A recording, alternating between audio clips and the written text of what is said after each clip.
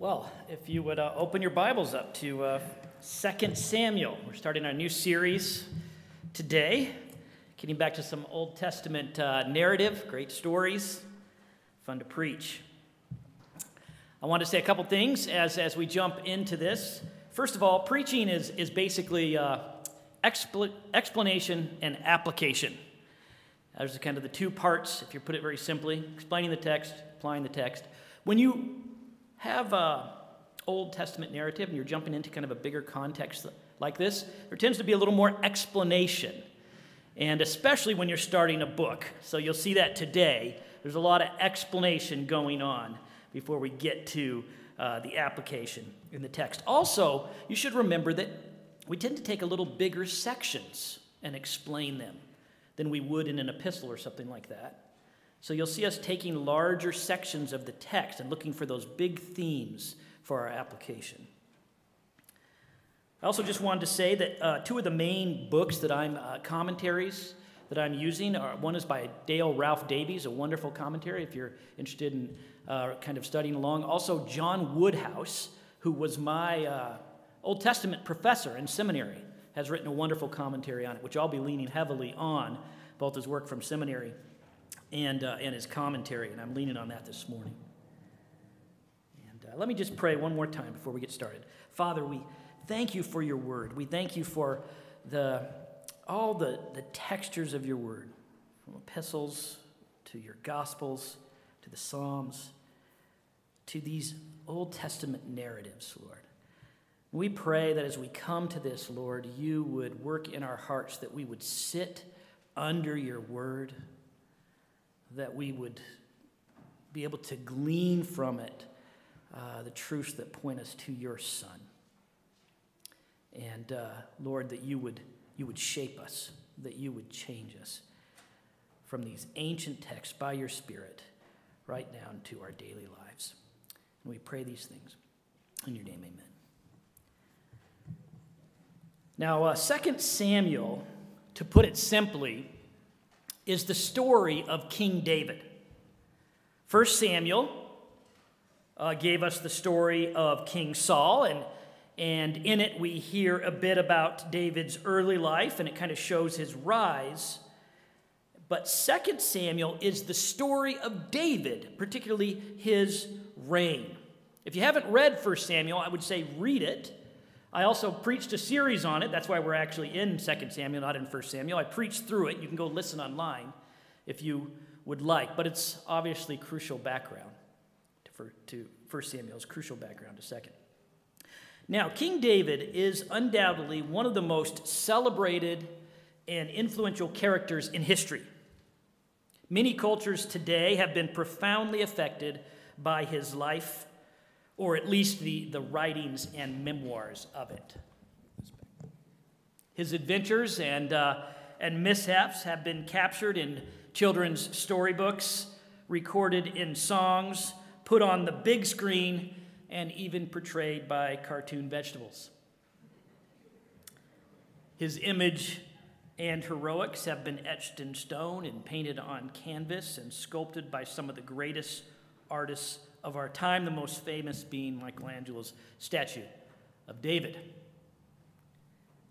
His life has been so pervasively influential that your average person living today, over 3,000 years removed from David, and probably not even having read the Bible, not only knows who David is, but probably has an image of him in their head and knows what it means to face your Goliaths. He's literally affected our figures of speech. His life is an amazing lesson for all of us. And it all goes back to this book, the story of David's life as recorded in 2 Samuel. That's where it all comes from. It's such a powerful and profound piece of historical literature that it casts a shadow of influence through the centuries all the way down to us. So we should be pretty excited, I think, to read this and to study this text. whether you're a Bible believer or not today, you should want to engage with this text because it's already engaged with you. But here's the question. How do we read this book? How do we engage with it? As Christians, how can we apply this ancient text about a Jewish king to our lives in a relevant, real way? I remember when I was in high school, I had a Jewish friend, and he asked me this. He said, "Why do you Christians read our ancient holy texts about our Jewish forefathers and think they have anything to do with you?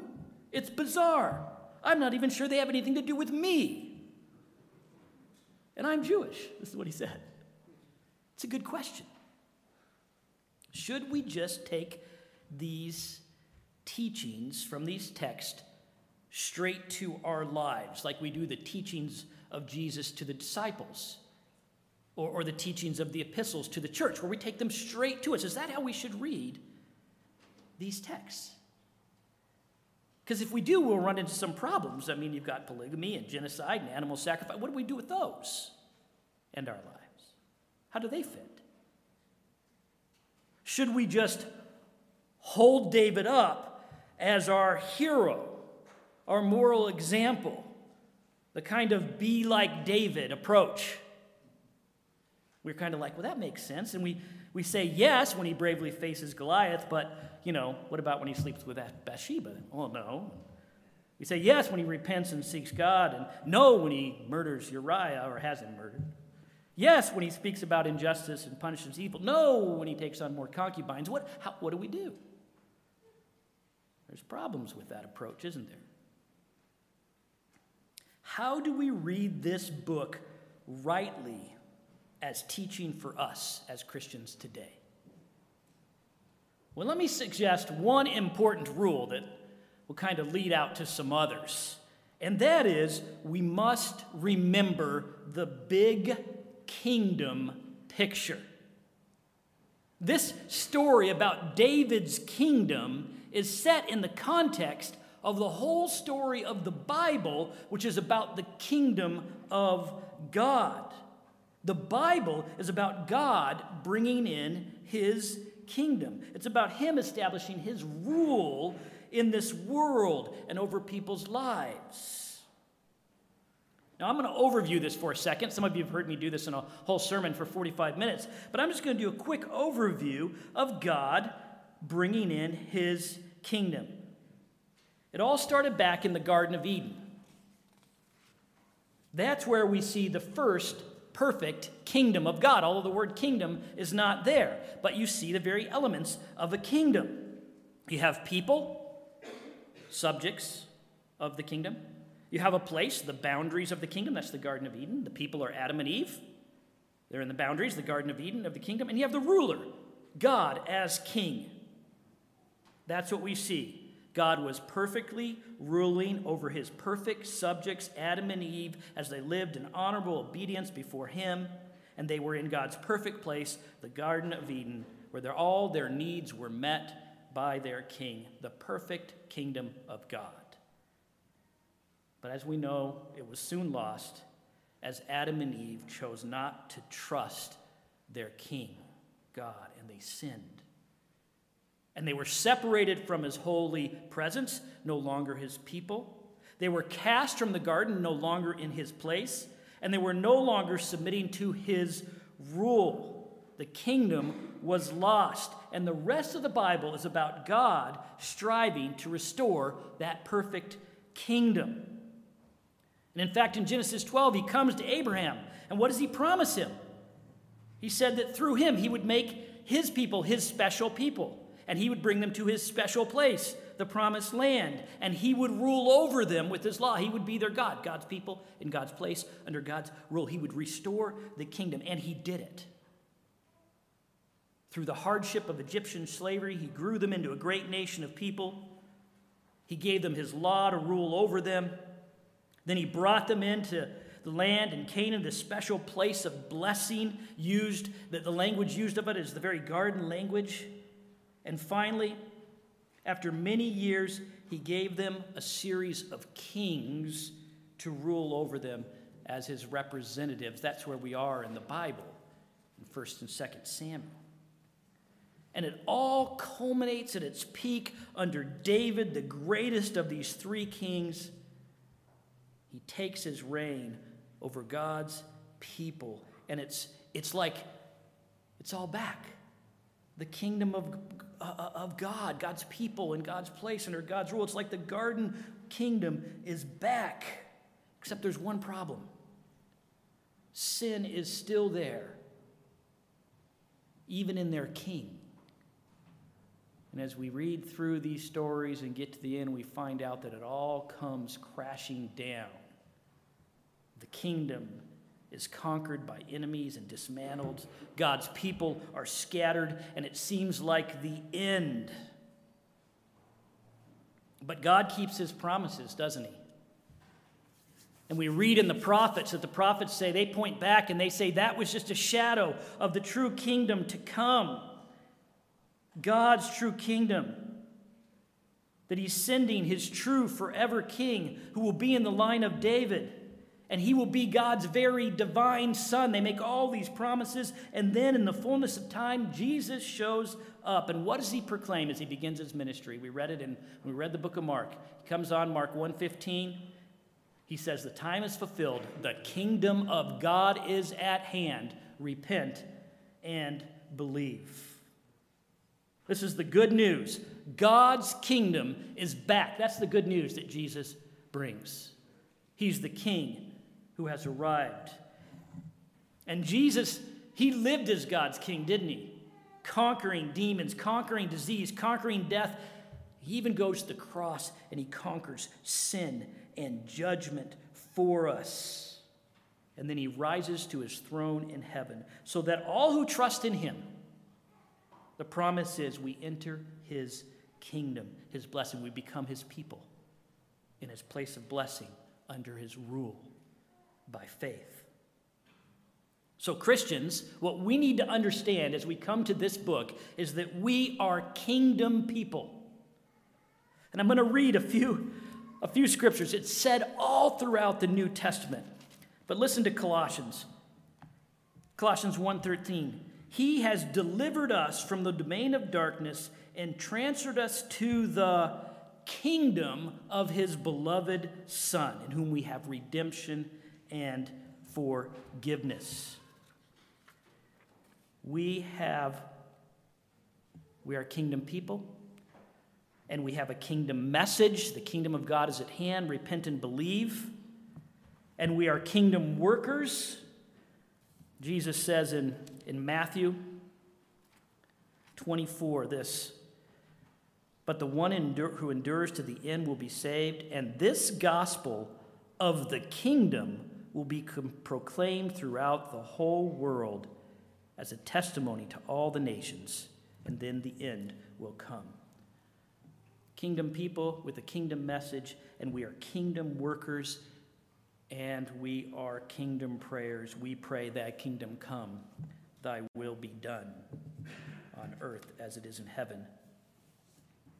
Now, when we get this big kingdom picture, and we see the reign of David in light of God's overall kingdom work to be fulfilled in Jesus, and thus we see that we are kingdom people, we should relate to this book in two main ways.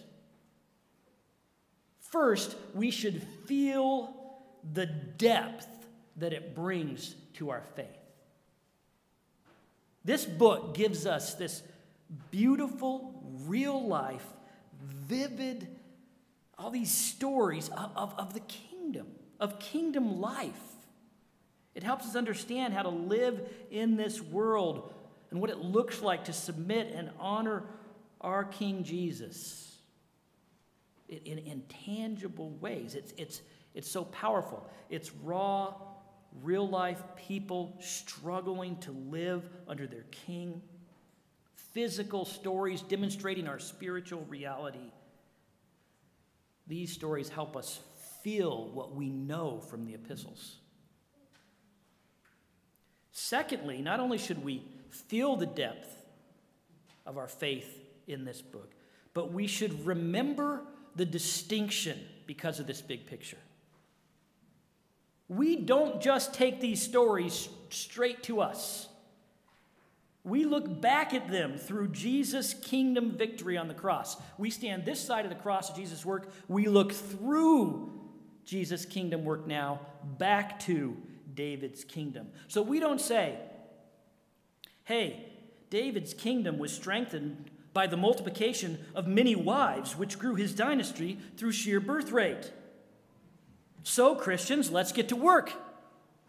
Growing God's kingdom the old-fashioned way. That's kind of cult, weird stuff, right? And we don't say, hey, Jesus has established his rule forever. What we do say is that we say Jesus has established his rule forever. At the cross, it is finished. And kingdom growth comes as we proclaim him. And people submit to him. And they come into his kingdom by bowing the knee. We apply this side of the cross. We don't say, hey, David's warriors protected his kingdom by killing off the enemies who threatened their borders. So, hey, Christians, it's time to take up arms as we feel under siege and kill off our... No. We know the victory was ultimately won over our enemy at the cross. And we don't fight against flesh and blood. We fight with the gospel and prayer. But not only do we know that we don't take these stories straight to us, we must go through Jesus and the cross. We also become aware, as we see this big picture of God's kingdom, whose shoes we are in these stories. You see, we always want to put ourselves in whose shoes? We want to put ourselves in the hero's shoes. We want to put ourselves in David's shoes, don't we? But who is David in these stories? Who is he foreshadowing? He's God's chosen king to rule over his people. Is he like us? No. He's like Jesus. He's a shadow pointing forward to Jesus. Who are we like? Well, we're like his subjects. We're like the average, everyday Joe Israelite. That's whose shoes we should be in most of these stories. It's an important thing to remember. We get this so wrong. Think of the story of David and Goliath, right? We like to be in David's shoes. So this is about us facing our giants in our life, the bully at school or that mean boss at work, and we can overcome by faith if we have enough faith. Of course, we don't always overcome, and we don't always have enough faith, and we're missing the point because we're not like David. We're not God's representative going to fight for us. We are like the scared Israelites on the hillside who can't do anything before this giant enemy, and they watch God work out their salvation by his chosen king who conquers their enemy for them. So we need to see the kingdom picture of the whole Bible and read this book with proper depth and proper distinction. We don't take these stories straight to us. They go through the kingdom of Jesus, and we must get in the right shoes. Those shoes are not David's. And we're going to see these rules applied as we go through these texts over the next months. And we'll see it right now because we're going to get to this text. Now, if you're a bit worried about time, because it's taken us a while to get to the text, you need to know that I'm only preaching on one verse. I know we had 10 read, but I'm preaching on verse 1. That's it. Let's read it. After the death of Saul, when David had returned from striking down the Amalekites, David remained 2 days in Ziklag. Now, this verse has two main parts. First, it talks about Saul dying. That's point one. Saul is dead. Then it talks about David, how he returned from striking down the Amalekites. That's point two, the return or the rise of David. So point one, Saul is dead. That's how this book starts. This is a big statement. The whole book of 1 Samuel, part one of this saga, is all about the life and reign of Saul. And if you remember it, or if you're here when I preached it, we know that Saul was the people's king. Before Saul, Israel had no physical king, right? God was their ruler, in a sense, by faith. Through his priests and prophets, he brought them his word on how to live as his people, and they lived that out by faith. They submitted to him. And when they were in need of provision or protection, they could appeal to him through prayer. So there was no visible or tangible figurehead king over them. Their invisible God, Yahweh, ruled over them, and they trusted him by faith. But as the years passed, and they had some very poor leadership, remember Samuel's sons, they began to struggle in sin, and soon they were being encroached on all borders by their enemies, and then they began to demand that God give them a king. And not just a king to represent his rule over them, but a king like what? Anybody remember?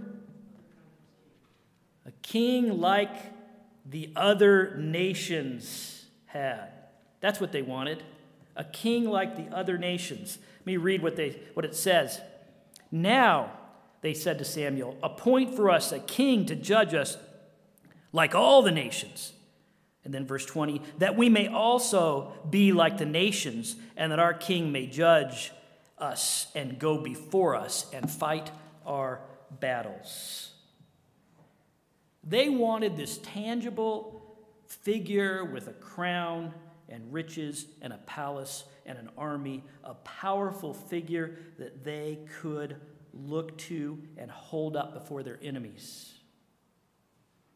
This would bring a certain predictability to how they could deal with threat and famine and a sense of, it would give them a sense of security, right? They wouldn't have to just pray in faith and wonder what God was going to do. They could have a king, a real world mechanism for having some supposed control.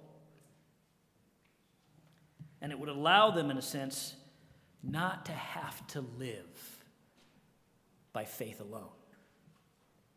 They could sort of have the power in their hands like the other nations. This is so real. We do this. You know that bumper sticker, God is my co-pilot?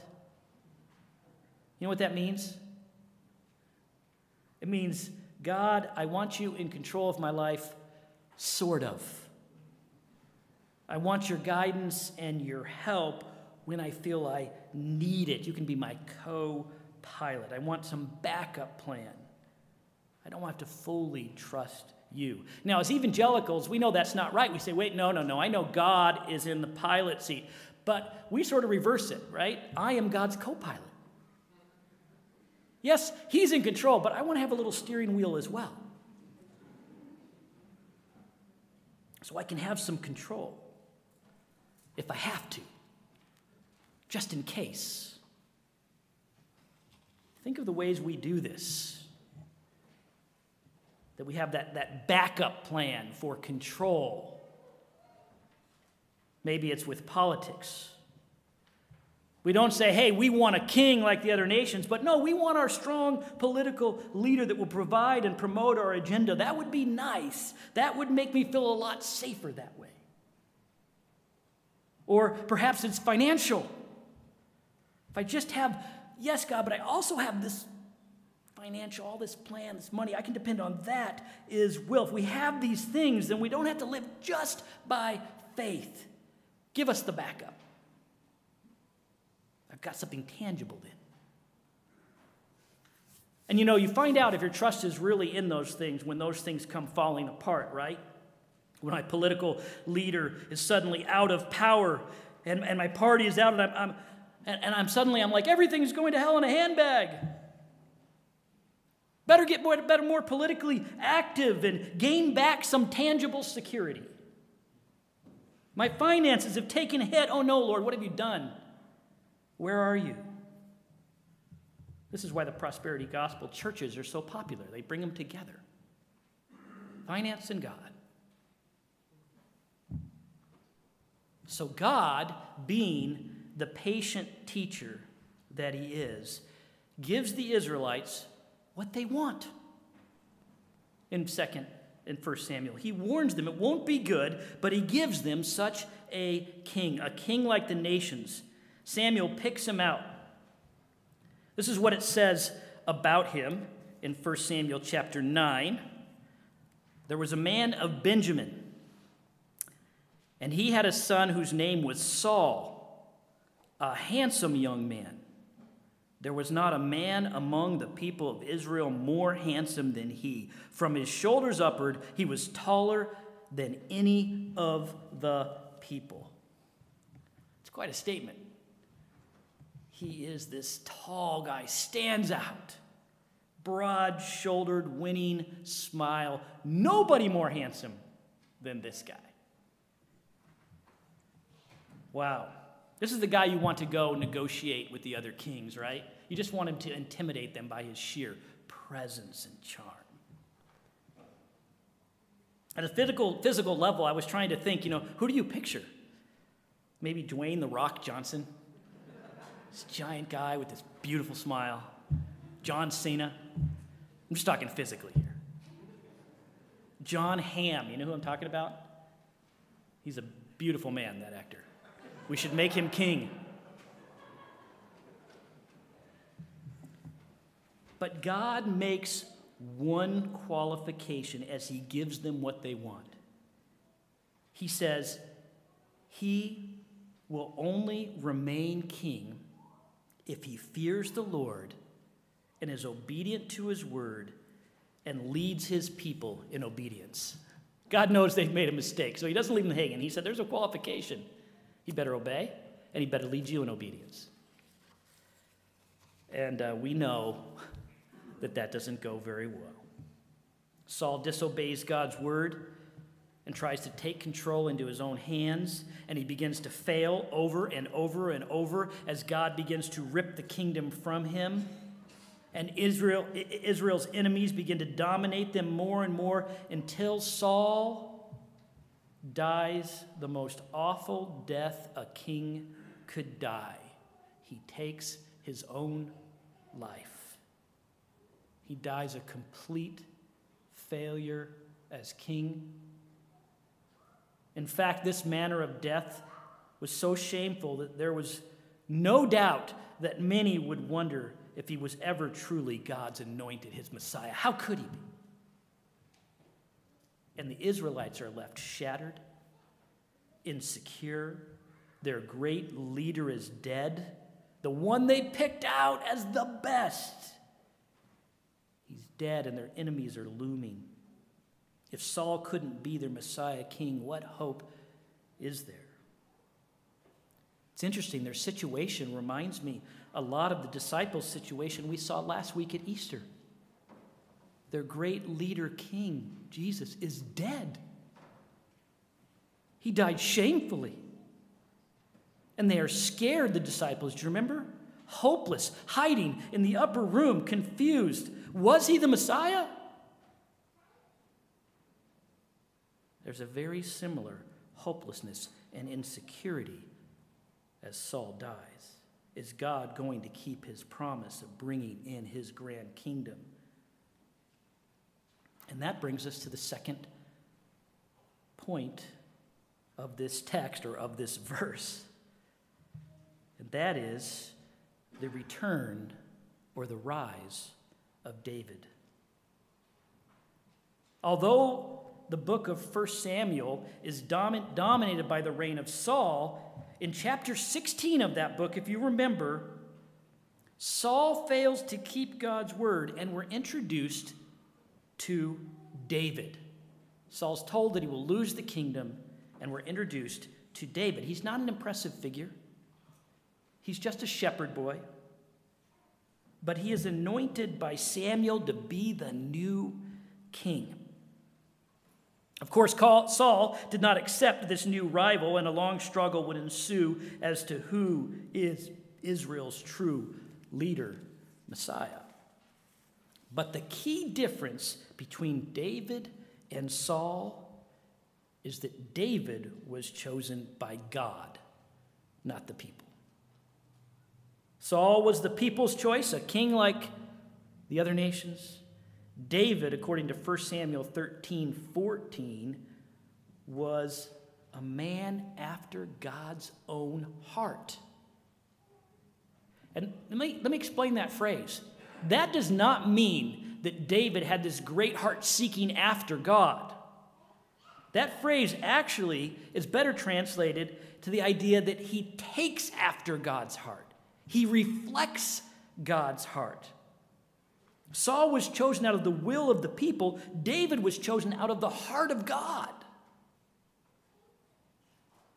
He is God's king, the one God is with. This is crucial.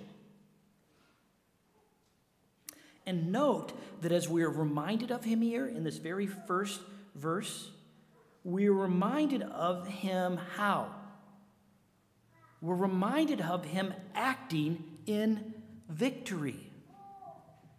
David, it says, had returned, it says, after the death of Saul, when David had returned from striking down the Amalekites.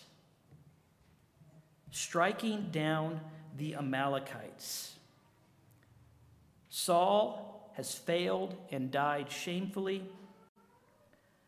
But what does it say of David? Well, David is having victory. Several hundred miles south of where Saul is, dying in his battle against the Philistines, David is striking down the Amalekites. We don't catch that because we forget who the Amalekites are. But the Amalekites were the very nation that Saul was commanded, they were arch enemies of Israel, and he was commanded to wipe them completely out, and he wouldn't do it. And that was the reason, that was the moment that God said, I will take my kingdom from you. David is now conquering them. David, this unassuming, humble shepherd king, chosen by God, is having victory over the greatest enemies of his people.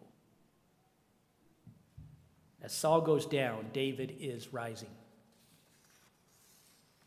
And note the little tidbit at the end of the verse. It's not random information.